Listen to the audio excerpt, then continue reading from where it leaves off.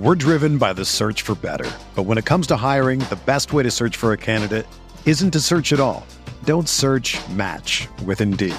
Indeed is your matching and hiring platform with over 350 million global monthly visitors, according to Indeed data, and a matching engine that helps you find quality candidates fast. Ditch the busy work. Use Indeed for scheduling, screening, and messaging so you can connect with candidates faster. Leveraging over 140 million qualifications and preferences every day, Indeed's matching engine is constantly learning from your preferences, so the more you use Indeed, the better it gets. Join more than 3.5 million businesses worldwide that use Indeed to hire great talent fast. And listeners of this show will get a $75 sponsored job credit to get your jobs more visibility at Indeed.com/Blue Wire. Just go to Indeed.com/Blue Wire right now and support our show by saying that you heard about Indeed on this podcast. That's Indeed.com/Blue Wire. Terms and conditions apply. Need to hire? You need Indeed.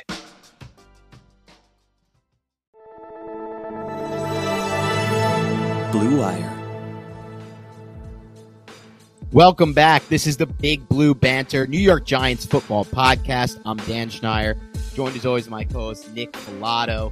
Today we are coming to you 2 days after the Giants Fanfest, which was a whole lot of fun, and 1 day after a tumultuous practice, let's just call it a fight that broke out at Giants practice after a really, really ugly day for the Giants offense and a really good day for the Giants defense in turn. So a lot to talk about there. Definitely want to talk about the Fanfest experience because Nick Filato was in his element that I've never seen him before. I've known Nick for a good amount of time now.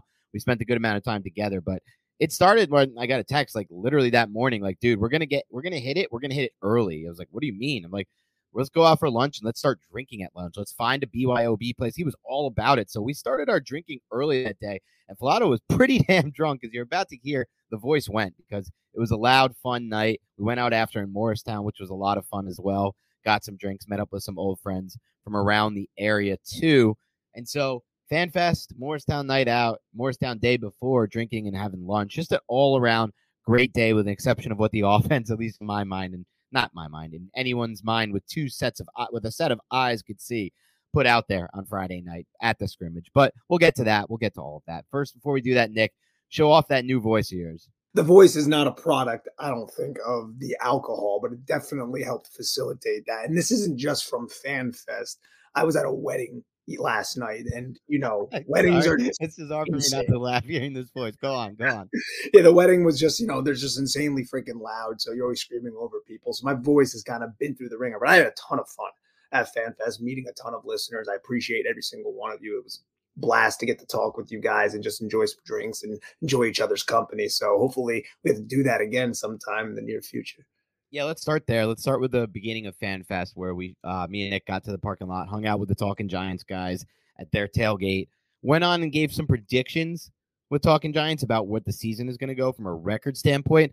I kind of wish, Nick, that I had seen Friday Night Scrimmage before I made that prediction. It's kind of like last year when the Giants had that eye-opening preseason game against the Patriots, where like, holy crap, this offensive line is going to be bad. We are not going to win football games. And I don't want to equate it to that because it's not quite that. The Giants are facing their own team here in a scrimmage, and it's just a scrimmage, and it's just one night, yada, yada, yada. But man, if I had seen what I had seen on Friday night, there's just no way I would have made that prediction.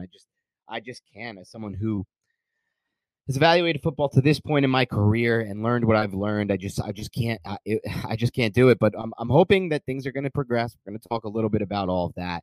But let's talk about the beginning parts before that. We got to meet up with a good amount of you. I wish I could have seen more of you and hung out with a bit more of you, but I did feel like I felt like I was having a great time just meeting those of you who came up to me. There are a lot of people who came up to me with Nick. There are a lot of people who came up to me individually. Other people who we kind of just hung out with in that parking lot by the tailgate prior to the actual scrimmage that went on at 6. And it was just a really good time overall. So I want to give a shout out to everyone who I met that day, anyone who came up to me, things of that nature, any conversation we had. And in the future, I hope to meet more of you as well. Nick, what are your thoughts on all that? Yeah, I agree with you, man. I mean, it was a blast. And like I said before, hopefully we get to do it again. Yeah, we will get to do it again at some point. So definitely cool to see. I met License Plates Guy for the first time in person. We had talked a bunch on Twitter, So that was cool to see. A bunch of people, Football Grump, everyone, Spiro, just like Eli Rax, like literally the entire all of who I interact with for the most part from a content creator standpoint was there. I did wish we saw a few more of the listeners, but we got a few in. Definitely cool to meet a bunch of you. So again, just a great overall experience. Other than what you saw on the field, right, Dan? Yeah, so not great what we saw on the field, at least not on one side of the ball, right? You could say it was great from the defense. Defense was fast, physical for what they were allowed to do, confusing as they've been throughout camp, aggressive. I saw multiple looks where Wink Martindale brought, that amoeba look to the line of scrimmage with 5, 6, 7 guys, someone dropping that you weren't expecting. Kayvon Thibodeau had one play where he dropped into coverage, and I got to be honest with you, man, he looked damn good. And we said this when we watched his Oregon tape. I remember me and you saying this in his draft profile, like, this dude's going to surprise people with his ability to drop in coverage for what he is as a defensive edge rusher. But man, he looks smooth. He looks natural. He looks athletic. I read a great report from David Syverstein, who we've had on the podcast in the past to break down the draft. Big Blue Interactive and R-Led Scout. He's going to join the show again soon, by the way, which I'm really excited for. Just talking to him earlier today about coming back on the show because we love having him on. And he delivered such a thorough report about that scrimmage on Friday night. I really do. This doesn't help us at all. He's not a part of the Big Blue Banter. And yet I would sit here and suggest everyone takes a look at his practice report from that scrimmage. It's on Big Blue Interactive.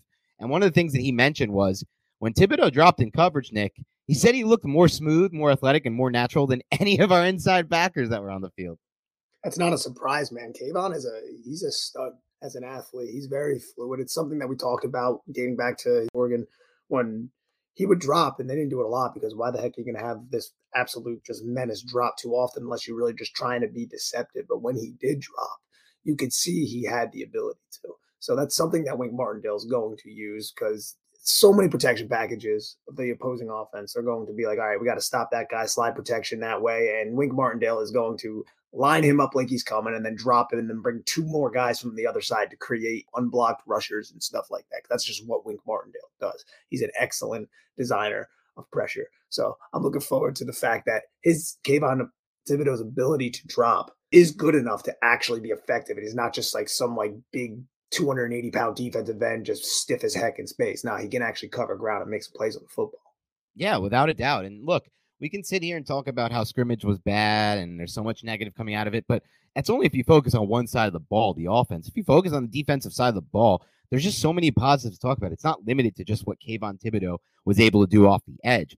If you focused in on Aaron Robinson, man, a guy who we've talked a lot about needing to have an important season for us to be good on defense, he was really sticky in coverage. He was really good. Adoree Jackson, man, watching him stick to those routes, watching him nearly jump Daniel Jones's really poorly timed and poorly thrown pass. I think it was Jones's first or second pass right into like the I guess almost like a slant or a stick route type of thing at the line of scrimmage. Jackson nearly jumped that, nearly picked 6 that ball. I mean, he's been sticky in coverage and he's been making plays on the ball. That is super important for this. But to see both Jackson and Robinson performing well, because they don't really have any other options to be that sure of. And even some of the back end corners played well. I felt like coverage was good the entire night. It was sticky. It was there. The pass rush was good the entire night. It wasn't just Kayvon Thibodeau, right? Those inside guys are making progress. Leonard Williams continues a really strong, steady drumbeat camp. Shane Zimenez had a couple nice rushes in there. Obviously, in the run game, you saw the offense start to get the advantage back again. Evan Neal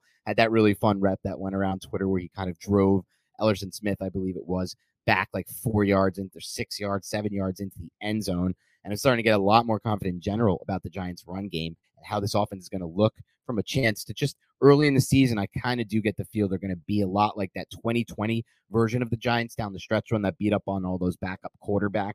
That'll be the blueprint, I think, to win. Quick passes around the line of scrimmage, a heavy run game and defense. But man, there was a lot to like about the defense. Let's get your thoughts on the defense before we move forward to what we saw on offense, Nick. The cornerbacks were really sticky. I thought they were really anticipating what the offense was doing. I thought the pressure that was being dialed up, and it wasn't like Wink was just like pouring everything against the offense, like showing his hand, right. But just even the simple twists that he was running, it always seemed like there was a free rusher. It seemed like Daniel Jones would have been sacked a significant amount of times. And some of those throws that should have been interceptions, it's like, well, Jones would have went down 3 seconds before that football even came out of his hands. So, there just would have been a sack, So it was definitely a check mark in the direction for the defense. But I also think, and not to dovetail into the offense, a reason for that is also because the offense was really, really vanilla, dude. Like they weren't really doing much. There wasn't like a lot of like exotic pre-snap motions, and it was pretty standard, I would say, like what we saw from the offensive philosophy in the scrimmage. I think that's a very fair point, Nick. I think we've looked at a lot of the negatives from what the offense put out there, but it's fair to say some of that is based on how vanilla the offensive game script was. And I predicted before practice incorrectly. I know I told you this, Nick. I thought it was going to be a game script that was tailored to kind of feature the offense for the fans and make it look good. But you're right. There wasn't really anything exotic in there. There wasn't anything interesting in there. I will say this as far as the dropped interceptions versus sacks go. The big completion of Robinson, really the only plus passing play in my mind. I mean, they hit a couple other slants and little crappy stuff. That throw to Galladay in the end zone that was ruled incompletion. It's like a 4-yard throw. But the one where he stepped up in the pocket and threw and Daniel Jones threw to Robinson, kudos to Robinson for getting open and route recognition. That part of it's great, but that one would have been a sack too. Julian Love came untouched on a blitz. Evan Neal made a big mistake there from a mental processing standpoint to let him go free. And that play just never happened. So, there were, I think that kind of goes both ways. Oh, 100%, dude. Yeah, there's no doubt. And I think the one interception or would-be interception that made its rounds on Twitter that Daniel Jones had, yeah, I'm not really 100% certain what Daniel Jones is seeing on that play. It looks like the receiver is going to stop his route up, but like the receiver should stop the route because why would the receiver want to go right into where Tay Crowder is?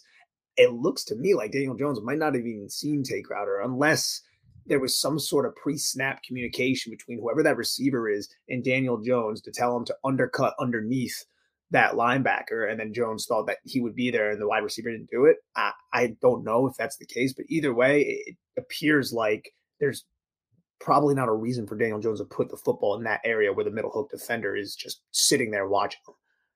Yeah, and to me, unfortunately, it doesn't ultimately surprise me all that much, Nick, because he's had a lot of trouble diagnosing those middle hook defenders throughout his career, specifically in the last few seasons, but really dating back to 2019 and Duke career as well. Just an issue for Jones, the vision in that standpoint. So I would, if I had to guess, I don't know, I would guess that one's on the quarterback. Obviously, a dropped interception by Crowder. Crowder should really secure that. It was as easy as it gets as an interception. I think the one to Dory Jackson earlier in the practice that Jackson came very close to pick sixing. That one I think is more just based on the timing being off with this offense. Jones is just late on this throw, and the placement could be better. He puts it too far inside to allow Jackson to make the play on it. And Adoree, again, should have probably picked this, but it dropped. But that one is less of an issue with the vision. I think he knows Jackson is there to potentially drive on the football. He's just late coming back to that throw. Did you see the one play where I think it was Kenny Galladay near the goal line, the red zone, and Daniel Jones? To me, I think Daniel Jones threw it out of bounds on purpose, but the throw looked like really far away, and it looked like it was just terrible ball placement. But I think he read the leverage of, I think it might have been Adoree Jackson in coverage. It could have been Aaron Robinson. Noticed like, oh, this stuff's going to get pick six. So he just kind of threw it really far and inside, so it could not get caught like towards the sideline. Yeah, I saw that, and I watched it a few more times. At first, I felt like maybe not him, Daniel Jones, not specifically, but like a Justin Herbert type could rip that ball to a back shoulder and away from the frame. But even that is such a tight window thing to throw to ask. I mean, you're asking for such a small margin of error. I think for Jones' standpoint, for what Jones offers from an arm talent standpoint, that's the perfect throw. Just get it out of bounds and live to fight another day, specifically in the red zone. I kind of came around to that after watching it a few more times. Hard to know if it's based on the leverage. I hope so. Obviously, that would mean he's processing the play really well, and he's made strides from that standpoint. So, yeah, let's hope that's the case for sure there. As long as we're going over Jones, I guess we can stick on Jones overall. And Dan, one more thing before, just because I'm sure ahead. we'll probably dive into some of the interceptions he threw in today's practice. But I will say this, and I don't think Daniel Jones was overly impressive on Friday, but he did have a stronger like second series. That first series was pretty rough, to watch. I think he ended up like, just calming down a little bit and getting to those check downs, which isn't necessarily something that you want to hear, like, oh, your guy's just going for check downs all the time. Like that's not great. But it did seem like he, was able to lead the team down the field a little bit, But a lot of it was, a little dump off to Saquon Barkley here, a little stick route to Wan'Dale Robinson there. It was nothing really that challenged vertically too much. It didn't seem like, or like over the intermediate parts of the field, other than that one play by Wan'Dale that we broke down. We're driven by the search for better. But when it comes to hiring, the best way to search for a candidate isn't to search at all. Don't search, match with Indeed. Indeed is your matching and hiring platform with over 350 million global monthly visitors, according to Indeed data, and a matching engine that helps you find quality candidates fast. Ditch the busy work. Use Indeed for scheduling, screening, and messaging so you can connect with candidates faster. Leveraging over 140 million qualifications and preferences every day, Indeed's matching engine is constantly learning from your preferences, so the more you use Indeed, the better it gets. Join more than 3.5 million businesses worldwide that use Indeed to hire great talent fast. And listeners of this show will get a $75 sponsored job credit to get your jobs more visibility at Indeed.com/Blue Wire. Just go to Indeed.com/Blue Wire right now and support our show by saying that you heard about Indeed on this podcast. That's Indeed.com/Blue Wire. Terms and conditions apply. Need to hire? You need Indeed. Football season is right around the corner, and if you're into sports and gambling, you have to check out oddstrader.com. OddsTrader is a place to compare odds from all the major sports books. You can compare different sign-up codes and promotions from sports books to get the best deal. So if you're into handicapping, play-by-play updates, live scoring and bet tracking, player statistics, key game statistics, projected weather, all of this, if you're into that, you have to check out oddstrader.com. Go to oddstrader.com, use the promo code BlueWire. That's oddstrader.com/BlueWire to optimize your betting. OddsTrader, the #1 site for all your game day bets. Yeah, and again, in the play by Wan'Dale, pretty good throw as he's stepping up to the pressure. Nothing too special, though. It's like a mid-intermediate over the middle on a would-be sack. But yeah, he definitely settled down. We've seen that before with Jones in the past, where under the lights he's needed a little bit of time to settle down. The Bucs game, a few others that come to mind. I think this. I don't remember another one where I remember that happening, but Buccaneers games. The Buccaneers game, yeah, definitely the Buccaneers. He started the game with an interception for a touchdown to Willie Gay. It was like, oh my god. Yep, that's a good point. That Chiefs. Yep, yeah, it's another one under the lights. So maybe that's just something with Daniel Jones. And we're gonna get to this in a little bit because I do want to get your take on it as far as feel goes for him in the pocket, because that was one of the more alarming things for me within the evaluation of his Friday practice and just overall evaluating his first 3 years in the NFL. But I do want to say it is kind of what you said. I mean, a big chunk was gained on a really nice call screen to Saquon Barkley. And then a lot of, like you said, check downs or quick slants. Really zero throws outside the hash, zero back shoulders, nothing interesting downfield. The one time he was trying to go downfield, he had an open touchdown to Wan'Dale Robinson that he airmailed. And when he airmailed this thing, Nick, I mean airmail. For those who didn't see it, this went 4 to 6 yards over the receiver's head. The ball placement was really, really scary bad in this one. And there was another one in the red zone where he's forced to move off spot. And again, the ball placement was really scary bad because it was multiple yards over the receiver. I don't know what's going on right now with the ball placement. I don't know what's going on with Daniel Jones' velocity and why both of those things are looking so much worse than they did to me at times in his career. But I'm just hoping, like you said, it's just under the lights. He needs to settle down, needs to get more, on track with the offense, needs to get on the same page communication.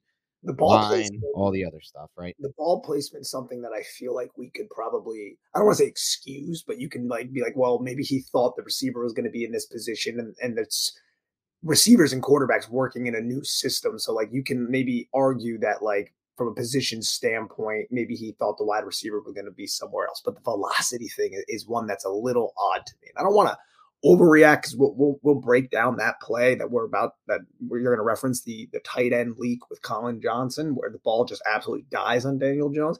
And that's a tough throw because you got to play action, roll out, set up, square your hips, get your eyes and your shoulders and your feet all aligned and then throw not really too much across your body because I do believe it was a boundary play action pass where he just set up in the middle of the field and threw towards the sideline. So it wasn't like he was rolling all the way to the opposite hash or anything like that. But that's the one that I'm a little bit more concerned about, maybe rather than the ball placement, which hopefully is more and this is glass half full, but hopefully it's more of just, these guys haven't played that much together. Let's get them all on the same page within the confines of this offense. Well, that play you're breaking down, Nick, is from Monday's practice, and we're going to get to that. But I actually am specifically referring to the velocity and ball placement from Friday's practice, because we were there sitting in the third row, and that was what was really alarming to me. I mean, I agree some of these can definitely, well, hopefully, I don't agree. I'm hoping, and I know you said the same thing, glass half full, that a lot of these can be just attributed to the timing of the offense. But some of those, like the airmail to Wandale that should have been a touchdown, and the other throw in the red zone where he's forced to move off spot. There's no other receiver near. There's no excuse. These are just really bad placement. And the placement stuff is interesting to me because that goes into your arm motion, your ability to generate velocity off on the move, or even some of them where he was kind of from that balanced base with the shoulders squared, and just technique, everything about when ball placement is that far off, it's super alarming to me. And that just goes into the velocity on some of these throws, like the throw to the flat to Adoree Jackson that he almost picked six. That's a bad ball from a velocity standpoint. That's why Adoree Jackson can make the break on that play. The other one that Tate Crowder should have been intercepted, that wasn't really a velocity issue. Is more of just, like you said, he didn't see the hook defender, which has been a thing for Jones.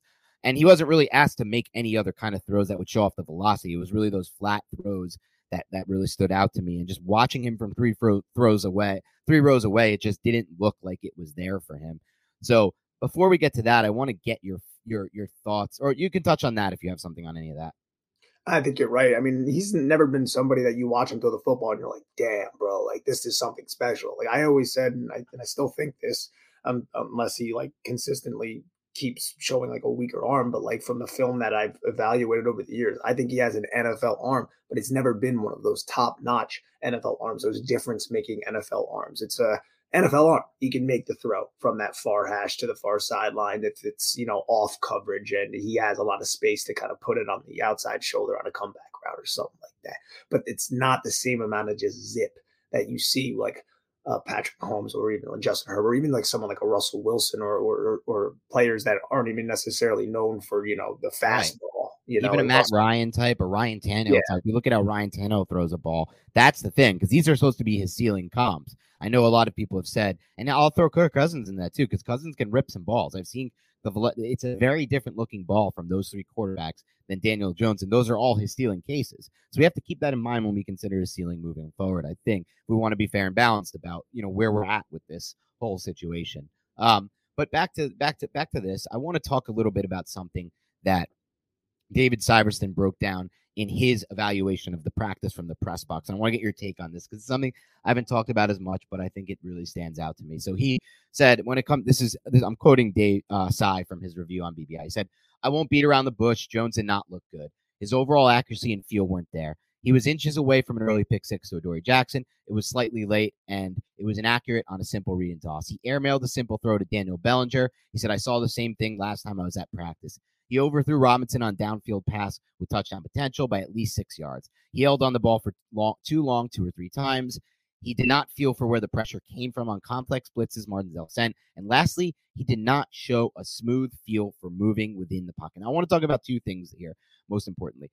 One, it's the simple throws that he's missing from a ball placement end. This is what scares me most, Nick, because some of these throws that he's missing to me don't look anything like they just don't even seem like throws that anyone on this Giants roster would miss at times. And I hate to say it, but it does feel a little bit like that, the simple throws that are getting airmail. The other thing I want to get your touch on was what David said, what Sy said about the feel, right? Just the overall feel wasn't there. And that's something that's harder to evaluate from a tangible standpoint, which is why I want to get your take on it. But it's this idea that when he's back there, it just doesn't feel like he's comfortable, right? It feels like when the pressure's coming, he's not that comfortable. He's a little bit slow to get into everything as far as his drop, his set, his ability to read. And it just doesn't look that smooth with his pocket manipulation, like Sy said, and his ability to move his feet within the pocket. All of these things are major question marks for me. All these things are major red flags for me. I want to get your take on them. Yeah, I mean, it's not great, but this is the new offense for him too. Like I'm not saying that as an excuse. It's just a reality. I don't expect him, somebody who was in this archaic Jason Garrett offense for the last 2 years, to have a seamless transition into this offense. And that speaks to Daniel Jones and the concerns that we kind of have about Daniel Jones. I'm not too excited about it, but I'm not shocked either. Like, I think that's probably the best way to evaluate that. And in terms of the pocket manipulation, he doesn't look too comfortable. But it's also like weird when you have like guys who are coming in unblocked and like they're not Right. hitting you either. So it's just like he knows he's not going to get hit, so he's not getting rid of the football. And I'm wondering what he's being taught to do, or like what the coaches really want him to do in some of these situations. I would like for him to get rid of the football in a much more expedited manner. But I am wondering if like Dable's like ingratiating him into his offense and like trying to get him to go through progressions. I don't know. I don't think that would be the main focus in that scrimmage, but it might be at the same time. And that's a great point because it would be interesting to know what he's being coached and what he's feeling and what he's told in that spot. But I do think there is a way to kind of compare it because, like as Cy said, he's like Tyrod Taylor had the best pure throws, and again, that was a report from David Syverson. Just to let you know, we're not see we're seeing. I mean, everyone who was there, I think, could see it. I know there's been a lot of. We're not getting into that, but look, he said Tyrod Taylor had the best pure throws of the night, and when he said what was interesting to me is he showed better body control and a quicker release when he was moved off his platform. I think those things are completely true, to be completely honest with you. Yeah, I'm not really 100% certain. I'm way up in the stands, and like I've had several whiskeys in my body at that point. That is So fair. I like, was drunk too. yeah, so like I don't want to sit here and give analysis that's like half-assed. So I'm not going to. I didn't think Tyrod Taylor walked in from my drunken evaluation of having fun with a bunch of people and like just totally commanded everything, and it was all well and good. I thought the offense as a whole struggled, but I do believe Daniel Jones struggling in the manner that he's been struggling throughout training camp is opening up a serious conversation that should be entertained about Tyrod Taylor. But I still think everything Dan and I have said over the last couple weeks rings true in the sense that if there was a quarterback on this roster that the Giants have a future with, it would be Daniel Jones. I don't think, and I'm sure Dan doesn't think that's what will happen, but Daniel Jones is much younger. There's more upside there. He was drafted. They want to see what he has. So I think John Mara and this coaching staff is going to give Daniel Jones every opportunity to lose this job. But if Tyrod Taylor gives you a significantly better chance to win football games, you have to roll in that direction. I'm not convinced that that's the case, but Daniel Jones is not making a great first impression of 2022 right now. And I know there's still a lot of things that aren't really set for him, but that's an excuse that we kind of always provide to Daniel Jones. There's just a lot of excuses. You know what I'm saying? Like we need to see him seize the moment and seize the day. And hopefully we start seeing a little bit of that in preseason, even though it's just preseason. But it's not difficult to say, Dan, like, oh yeah, he's struggling because he's struggling in training camp. Yeah, and he's had some really good preseason games. His first preseason as a Giant was unbelievable when he was a rookie. That was kind of what made people kind of turn to be like, it's time to go to Daniel Jones based on that preseason. But we do have to qualify it by saying, look, preseason is not one of the biggest issues with Jones is his ability to read the field post snap, and that will be completely negated by the preseason because the defenses aren't doing anything post snap. They're just sitting there in coverage. So that part I can't evaluate, but I can evaluate how the ball's releasing from his hand because that's starting to scare me. The ball placement and the velocity. That I'll want to see in the preseason. But I do want to make it clear, I don't think Tyrod Taylor ran some kind of amazing second team offense. All I agreed with Cy was the two things he said. That Tyrod Taylor had the best pure throws of the night, and the one down the field to Colin Johnson was the best throw of the night, in my opinion, without a doubt. And he had one other that stood out. And that he had better body control within the pocket, better feel within the pocket, and a quicker release. All of those things, I think, were very easy to see, and I'll just get your take on those specific things. If you can, if you feel like you can confidently say it, if you feel like you would rather have just seen the film and we were just a little too drunk, I get that too. Yeah, no, I definitely would have rather just see the film, but I also think just off of watching even practice clips and things like this in training camp, that Jones's feet are a little happy and Tyrod looks a little bit more poised. I think it's safe to say that. Look, it wasn't the greatest scrimmage for the offense. That's fine. One good thing that I think that we can take away is the defense looked interesting. It looked good out there. The corners looked really good. And I think the defense is, to me, going to be pretty far ahead of offense. And I will say this: the run blocking they didn't do much of it in this scrimmage. They did some of it. The run blocking looks pretty good. I'm starting to get a feel, Nick, that the run blocking is specifically going to be better this season than we've noticed in the past.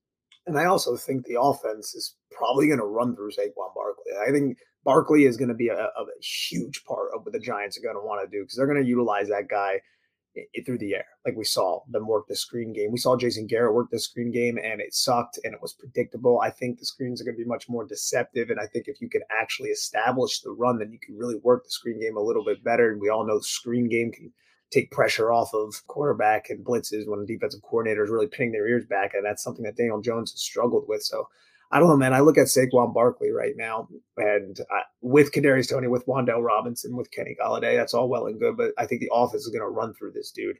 And when you have Evan Neal, Mark Lewinsky, and an upgraded offensive line, and they're much better at run blocking than they are pass protecting, why would you not? Yeah, and that's what I was thinking about yesterday, Nick. I was looking at it, and I was like, there's a chance for this Giants offensive line. We're all kind of looking at Friday and recent being like, all right, maybe it is going to take Evan Neal some time in pass protection. Maybe it is going to take the whole offensive line some time in pass protection. Maybe. Maybe not. Maybe it's just because they have to go against Wink every day. I don't know yet. We'll find out the regular season. But one thing I'm starting to feel confident about is this could be the best run blocking unit the Giants have had really since 08, 09, 07, 08, 09, and dating back really the early to mid 2000s were all good era. We were starting to get O'Hara in there because, look, you have a potential plus blocker in Evan Neal right away as a run blocker. I think he can be that. Lewinsky, I think, can be that as well. He's an underrated part of that Colts run blocking unit. Feliciano, better with the run. Lemieux, obviously better as a run blocker. And then Andrew Thomas. That's a pretty damn good group from a strictly run blocking standpoint. And you want to know the best part about that, too, is with the previous coaching staff, if you had that, you would just run the football all the time. You'd be predictable about it. And you just run. I don't think that's going to be the case here. You're still going to have quick hitters. You're still going to get your athletic offensive linemen in space and allow them to operate with those skilled players like Kadarius Toney and Wan'Dale Robinson through, quick hitting passes. You're still going to operate quick game. You're going to take your explosive shots downfield. You're just now going to have that option to successfully run the football, I feel like, at probably a more efficient rate. Yeah, and I wonder, Nick, if it gets to the point, and this is so funny to think about, but I wonder if it gets to the point where I'm actually hoping the team runs the ball more than they are. Do you think that's possible? Well, the only way that it's possible is if Daniel Jones sucks so bad that he's a complete liability. And then that would be the only way where it's just like, let's just run the football. And if they were that good at running the football. I am going to be strongly in the camp of I want Daniel Jones starting the entire season. Now, I've also think about that and then put in this perspective. I've also mentioned in the past, and I'm sticking to it, I'm not sold that Daniel Jones gives them a better chance to win football games than Tyrod Taylor. But you know how I am, Nick. I'm not a coach's son. I'm not a coach's guy. I'm not worried really about the short term of this Giants 2022 team. I know it's hard to be like that, but I need to focus on the future of this team. And to me, there is no future with Tyrod Taylor as the quarterback. There might still be a future with Daniel Jones as the quarterback. I haven't turned the page yet. As crazy as that may seem based on what some of you think I've said about him, even though really I'm just giving evaluations, I haven't turned the page. I've still seen enough flashes. That Saints quarter, the quarter against the Saints, that 4-game stretch, really. I mean, I thought the stats could have been better against Atlanta, Carolina, and the Raiders if the Giants had just let him air it out a little bit more. If it wasn't Joe Judge as the head coach, if they tried to go for it on some of those 4th and shorts and given him more opportunity.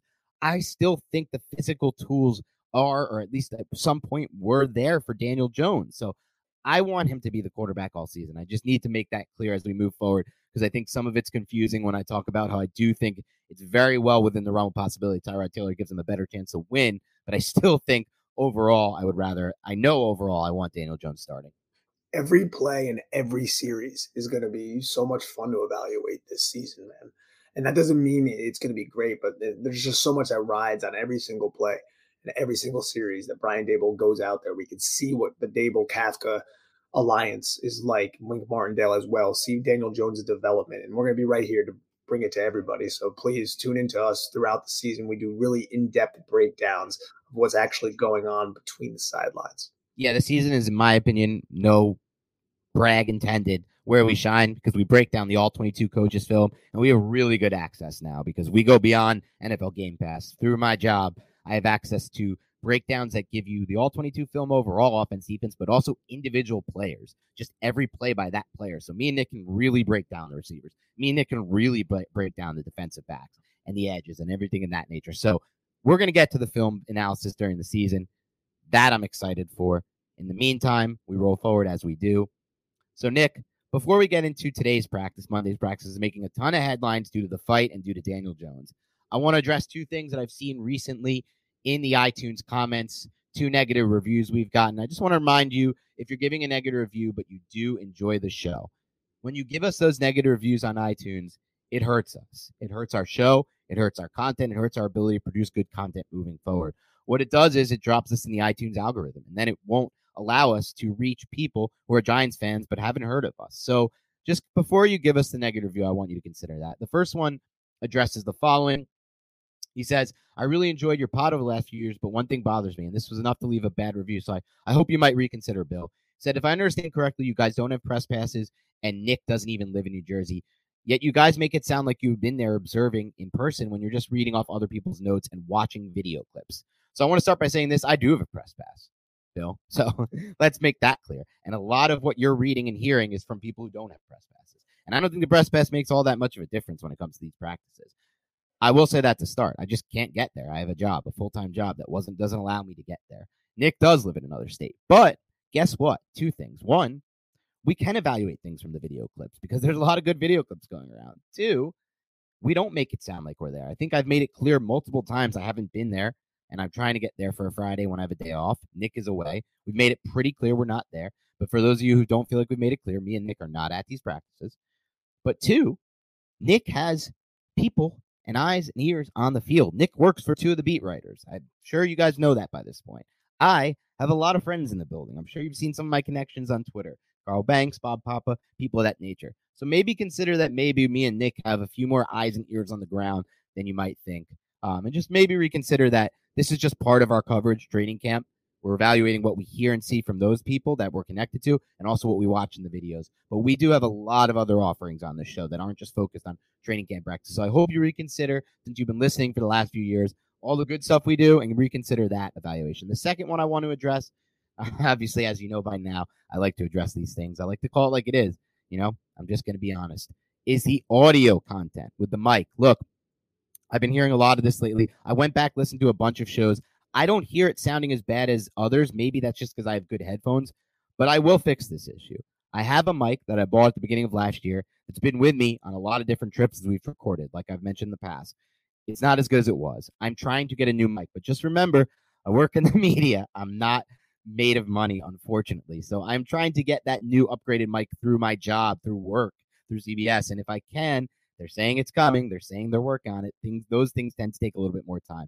If that doesn't expedite and that doesn't come quicker, I will buy a new mic on my own, upgrade that process completely, maybe figure out a way to just get the sound better. Maybe it's the computer that I'm using. I don't know. From what I've listened to, it doesn't sound unlistenable, which I've heard some people say. But if that's the case and it's hard to listen to, that makes for an impossible to listen to podcast. That's really bad. I don't want that. I want that to never be the case. So I wanted to clear that up. I'm working on that. That issue will be fixed at the very latest by the start of the season, but hopefully sooner. And hopefully this podcast, because I've done some things to try to improve it, at least. One being just focusing on always talking directly into the mic. Hopefully this is a start of that progress. I've tried to retool the mic, look into the settings, things of that nature. But I want to get those out of the way, Nick, before we go on. Let's move on now. Let's talk a little bit about today's practice on Monday. And then Dan, before we even do that, I just want to acknowledge 3 different injuries, 2 of them along the offensive line. One of them, I don't even know what the heck is going on. But Marcus McKethan tore his ACL, so that was a 5th-round pick by the Giants, who's no longer there. And then Matt Gano, somebody the Giants signed from the Atlanta Falcons, an offensive tackle, was presumably going to be the swing tackle for the Giants, had a career-ending, basically, neck injury from what I understand. So those are 2 depth players along the offensive line that will open up some opportunity for some of the other back-end guys, some of the younger guys, and maybe some of the undrafted dudes like Josh Rivas. And also the Giants went out and they signed Will Holden and I believe Eric Smith, who used to be on the Giants, both tackles. But the one player I wanted to bring up, man, is Ricky Seals-Jones. Where the heck is this guy? Yeah, the Ricky Seals-Jones thing is really confusing, but it has led to really good opportunity for Daniel Bellinger, who basically looked like the surefire tight end 1 on Friday night at the scrimmage based on what we saw out there from a rep standpoint. And just Andre Miller, too, broke his forearm. Yeah, that one sucked for me because I felt like Andre Miller was going to be – he was already finding first-team reps, and I feel like he was that unique fit at tight end with the vertical element that he offered that really could have been used early on by Kafka and Dable. And that one really sucks. So does McKethan. We saw that ACL tear right in front of our eyes at the scrimmage. It was really tough to see. I knew it right away. Cart came out right away. What a disappointment. But yeah, like you said, the tackle depth is a serious issue. Let's be honest. We need Thomas to stay healthy. We need Evan Neal to stay healthy. And if not, we need Matt Parrott to get the hell back on the field and to look better with this new coaching staff. Because as Nick and me said, Nick, what did I tell you when we were literally right behind the Giants bench, and right behind the offensive lineman, 3 rows up at that Fanfest. So I felt like I got a good view of a lot of things going on the sideline and these players. And what did I tell you about the offensive line? You know I'm a big frame guy. You know I'm a big look the part guy, especially on the offensive line. The 4 who stood out to me, Thomas and Neal, obviously. Matt Parrott looks the part. And then Josh Azudu, man. Josh Azudu is a different level athlete, a different breed build, different breed frame than the rest of those interior guys. But Parrott was one of those 4, man, and he wasn't even in pads. He just looked like that with a T-shirt on. So, man, I hope he can get healthy again, because I really think the best bet is him as the swing tackle. I agree. And he's still young, and he has a lot of physical aspects and attributes about his game that, could translate to being a really good tackle. And I believe he was in a red shirt there too, Dan, rocking the Giants red. Yep. Love to see that too. Nobody loves the Giants red more than you, Nick. Nobody. I like the Giants red, bro. I don't know why. Don't know why, but you do. I do. But yeah, man, today's practice, Monday, August 8th, a lot of headlines went to the fight. And one of the funniest pictures I've seen in a while happened because of that fight with Cam Brown and John Feliciano. But then you also had the Daniel Jones play. So where do you want to start here, bro? Well, we can talk about the Daniel Jones play that we got video of. I think that's what you're referring to. But overall, we can start with just the fact that it was a rough day for the offense and the passing game in general here. A little bit better for the run game. I'm trying to get the numbers up now. Bobby Skinner took these down. He was at practice, talking Giants, Bobby Skinner. But I don't really love to reference training camp stats. I think they're insanely overrated for a variety of reasons. I'm talking about like passing numbers like 12, 15, whatever. But when it's really bad, it does stand out a little bit more. So I'm just trying to get out what these numbers were. I think it was 5 of 16 for Daniel Jones on the day, including the 2 interceptions that he threw, one of which we're going to get to because it was troubling for a reason to me that was really unrelated entirely to what happened on the play. So 5 of 16 with 2 interceptions, Daniel Jones.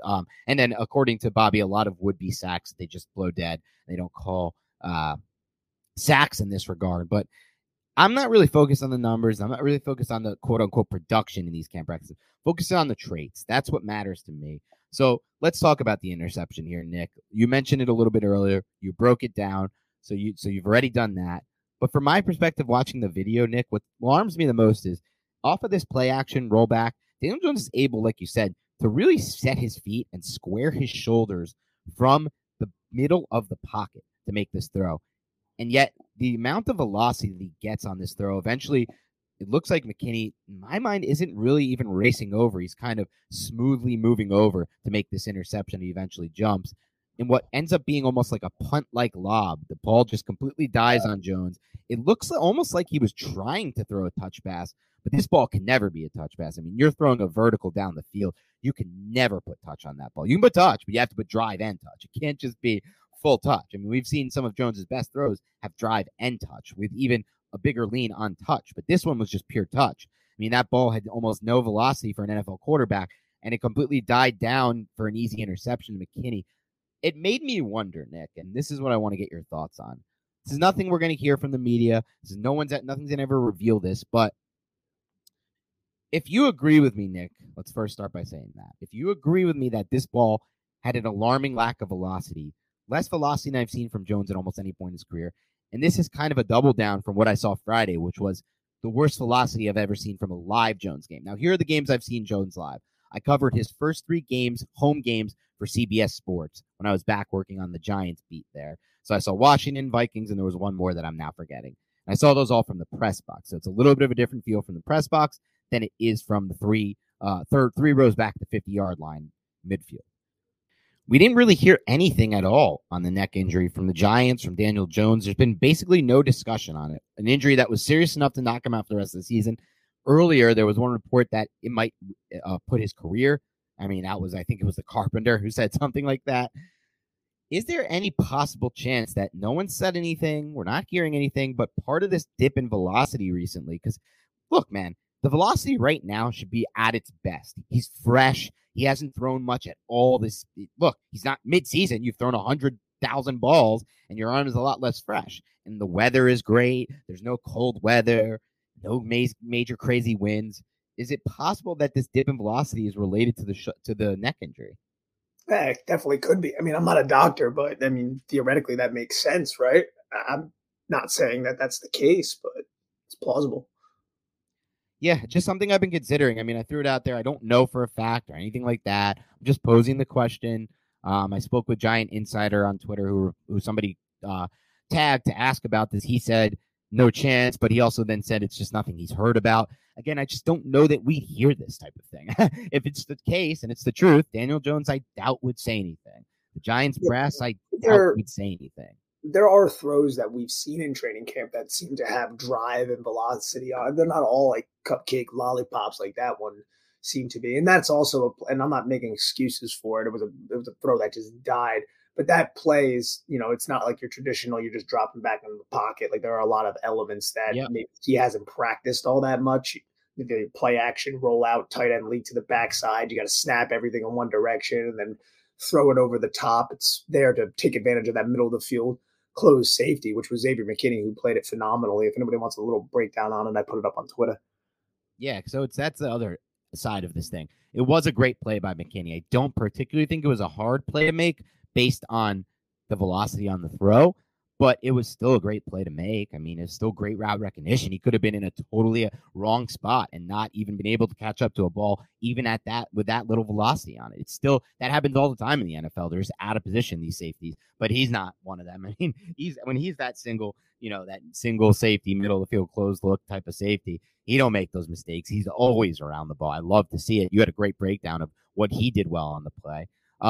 But I just felt like from what I've seen in the videos so far, the velocity hasn't been how it's always been in the past. Like, remember some of the throws we even talked about last year where he comes back to maybe those stop routes or those comeback routes around that 15-yard intermediate range, and he kind of rips that ball in there. We saw it against the Saints on a throw to John Ross. We've seen a few examples of it over his career. But again, part of this is what that one listener pointed out. Look, me and Nick aren't there every day at practice. We can't be with our jobs. So I wish I could see every throw he makes. Instead, I'm limited to the videos and my eyes and ears on the field, which are people that I trust who are telling me things that I'm going to listen to. But again, it's early. It's only a couple days. I'm not going to make too much of it, but definitely wasn't a great thing to see. No, it wasn't a great thing to see. It's been rough. Like training camp hasn't, been too kind to Daniel Jones right now. He has to adapt to this new offense. I trust Mike Kafka and Brian Dable to put him in the optimal position, but it's going to be on him to seize it and, bring it to reality, at least try to reach that potential that we think he has. But again, all of that, nothing's concrete. We haven't seen it at a consistent level whatsoever. For sure. All right, let's talk about the fight. 2 days ago on Sunday, Brian, or maybe it was 1 day ago, maybe it was Saturday, I don't remember. Brian Dable said, look, we're going to ramp up the intensity of these practices. We're going pads. We're going to hit tens and tens and tens. 2 days later, there's a fight in Giants practice. So break down the fight, Nick, from your perspective, and what do you make of it? I mean, it is what it is. It's going to happen in training camp. A lot of these tempers fly, people fight. I just think it's hilarious that there's a picture of Cam Brown pulling John Feliciano out of a pile, and it looks like John Feliciano is like an extra in Saving Private Ryan or something like that, man. It was a pretty funny optic, and he had fun with it on Twitter. I think the one really interesting thing to note, I guess, about looking at this is Bobby Johnson was involved. So you have an offensive line coach kind of getting involved. I don't know the extent, but it seemed like he was taking exception to the defensive players. And I look at the offense, though, man, like these defensive players are more than likely told, you can't tackle these guys to the ground. You're not bringing people down at the ground. So when Saquon Barkley lowers his shoulder on Aaron Robinson and like gives him a really nice hard bump, if I'm Aaron Robinson, I'm going to be a little pissed about that, man. It's like, dude, I would stick you and drive you into the ground if I was allowed to, but I'm not. You're going to give me this bump. I can definitely see why the defenders took exception to that. And I can also see why the offense is like, screw you. I loved being in training camp when I coached because like the offense and the defense, like that rivalry is so real and it's so palpable. And anytime you go on either 7-on-7s or 11-on-11s, the main thing is obviously don't get injured. That's the primary thing. But like you could just feel that like competitive hatred yet love at the same time. And it's kind of what it seems like the Giants have over there with their offense and defense.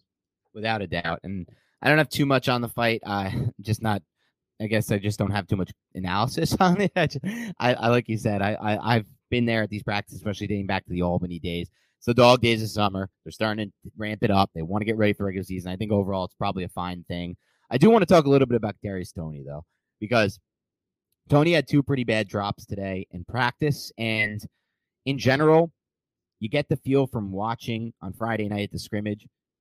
You can see a guy like Wan'Dale Robinson, right, in his first year as an NFL pro, him find that hole, that open hole in the zone, know where to be, have that just innate feel for where to be on that play where Jones would have been sacked by Darnay Holmes, but instead, no sacks in the scrimmage, was allowed to step up in the pocket and throw that the longest completion of the night, the one to Robinson. Toney, Jones tried to come back to him early on the Dory Jackson would-be pick six, wasn't really involved, didn't to me feel like he had the feel. We've seen and heard from multiple people evaluating this team that it's taking him a little longer to pick up the playbook. That's not that big of a surprise to me. There's a lot of option routes, a lot of choice routes, and he's kind of newish to the wide receiver position in general. At Florida, he was a gadget player for a lot of his career there. A lot of snaps in the slot. So what do you make of this? Is it possible that Toney could have a slow start to the season? Is that something you foresee, or are we looking into it too much? I don't think we're looking into it too much. I don't know if he's going to have a slow start of the season because it depends on how much his coaching staff trusts him, what their responsibilities are that they bestow onto him, because he can struggle to pick up certain things and they can still try to get his hands on the football just because he's such a dynamic and electric playmaker. But dropping the football is dropping the football. It sucks. He did it, I think, twice in warmups and then twice during 11-on-11s. You never want to see that. I'm sure people were pretty upset about seeing that. And I just hope he can adapt to the playbook because you need to be on the same page with your quarterback. And a lot of people on the beat have talked about this, and you could see it even in some of the practices.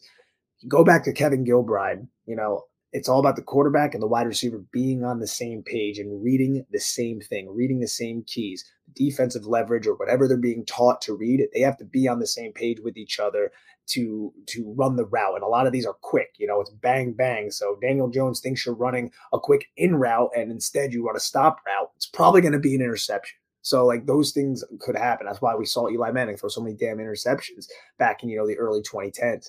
So that's one thing that he needs to adapt to. And, we'll see if he can actually assimilate to this offense, maybe a little bit more complex, but definitely gives you more freedom. Yeah, and that's what I was thinking about because I had some, evil, awful, no good flashbacks to the Ruben Randall days, Nick, where Randall was just so off page with Eli Manning and running these awful routes against coverages where obviously, you can look at it from the outside and be like, was there ever confirmation that it was Ruben's fault? No. But was Eli Manning a established veteran who's clearly doing a lot more film work and reading defenses post-snap a lot better than Ruben Randall was, especially with an offense, and that run-shoot Gilbride offense that he had years of experience in and years to kind of master? Sure, yeah, I can make that assumption. Randall was just not running the right routes, and there were so many unnecessary interceptions that killed the Giants, and I just don't want that happening again because there's no margin for error with this team. With this amount of talent they have at the quarterback position, there's no margin for error for pick sixes. So I just don't want that to be the case. And I'm hoping it's not, but it just gives me some, at least some just feeling of a little bit of dread. I'll be honest. Yeah, a little bit of dread, I think, is a good way to put it. But either way, I'm super excited, and I know you are, man. It's gonna be a fun season. Let's hope they can actually win games and be competitive.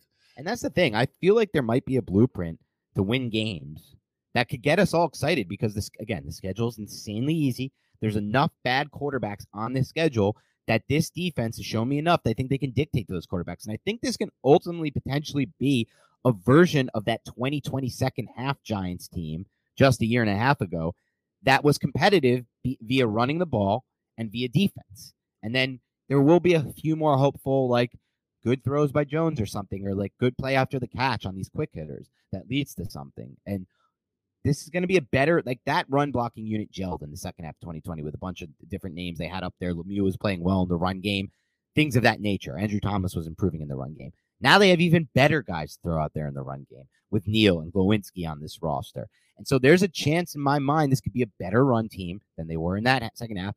And I think the defense can be as good. I know they were clicking well with Graham at that second time, But man, they didn't have Kayvon Thibodeau screaming off the edge, who's already looking like a surefire bet to me. They didn't have McKinney playing at the level he's playing now.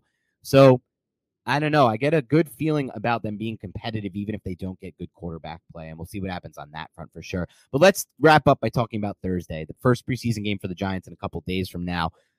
Dabes is doing something different than Joe Judge, baby. He's playing the starters in the preseason, and I think that means Saquon Barkley. He said everyone that's healthy will start and play. I guess that means Barkley. I'm imagining, right? He's healthy, presumably. He's the one player that I look at. I'm like, hey, does he need it? I mean, I guess I'm not, and I know he's not like the perfect prospect or anything, and he could definitely use some reps under his belt just because all the time he's missed. But just with all the injuries this dude has suffered, it just seems like he's definitely like walked under a ladder or had a black cat like run past his feet, because some of them are just fluky, like freaking stepping on a Jordan Lewis's foot, rolling his ankle. I know. Nothing you can do about that. But I'm excited to see his starters. Yeah. I do think about Aaron Rodgers' quote about how we're not going to learn too much about our offense because the opposing defenses, are doing such basic things in coverages, not rolling pre-snap, not disguising. But we still do get to see what he said. Rodgers said some people do rise under the lights in the big game moment. And it's also Aaron Rodgers is like Daniel Jones will get value out of this. Aaron Rodgers isn't, even with the defense being a little bit more vanilla, Daniel Jones will still get a lot more value than an Aaron Rodgers would in that situation. For sure. That's a very fair statement, Nick. So I am excited to see the starters. We're going to talk a little bit more about that later. We'll do another pod this week, probably previewing what we're looking for. Hopefully having on a guest. We'll see what happens on that front if we can make it work as a guest. I definitely want to hear from, and I know you guys will too. So otherwise, have a great rest of your week. Thanks to everyone again who stopped by and said hi at the Giants Fan Fest. Talk to you soon, and go Giants.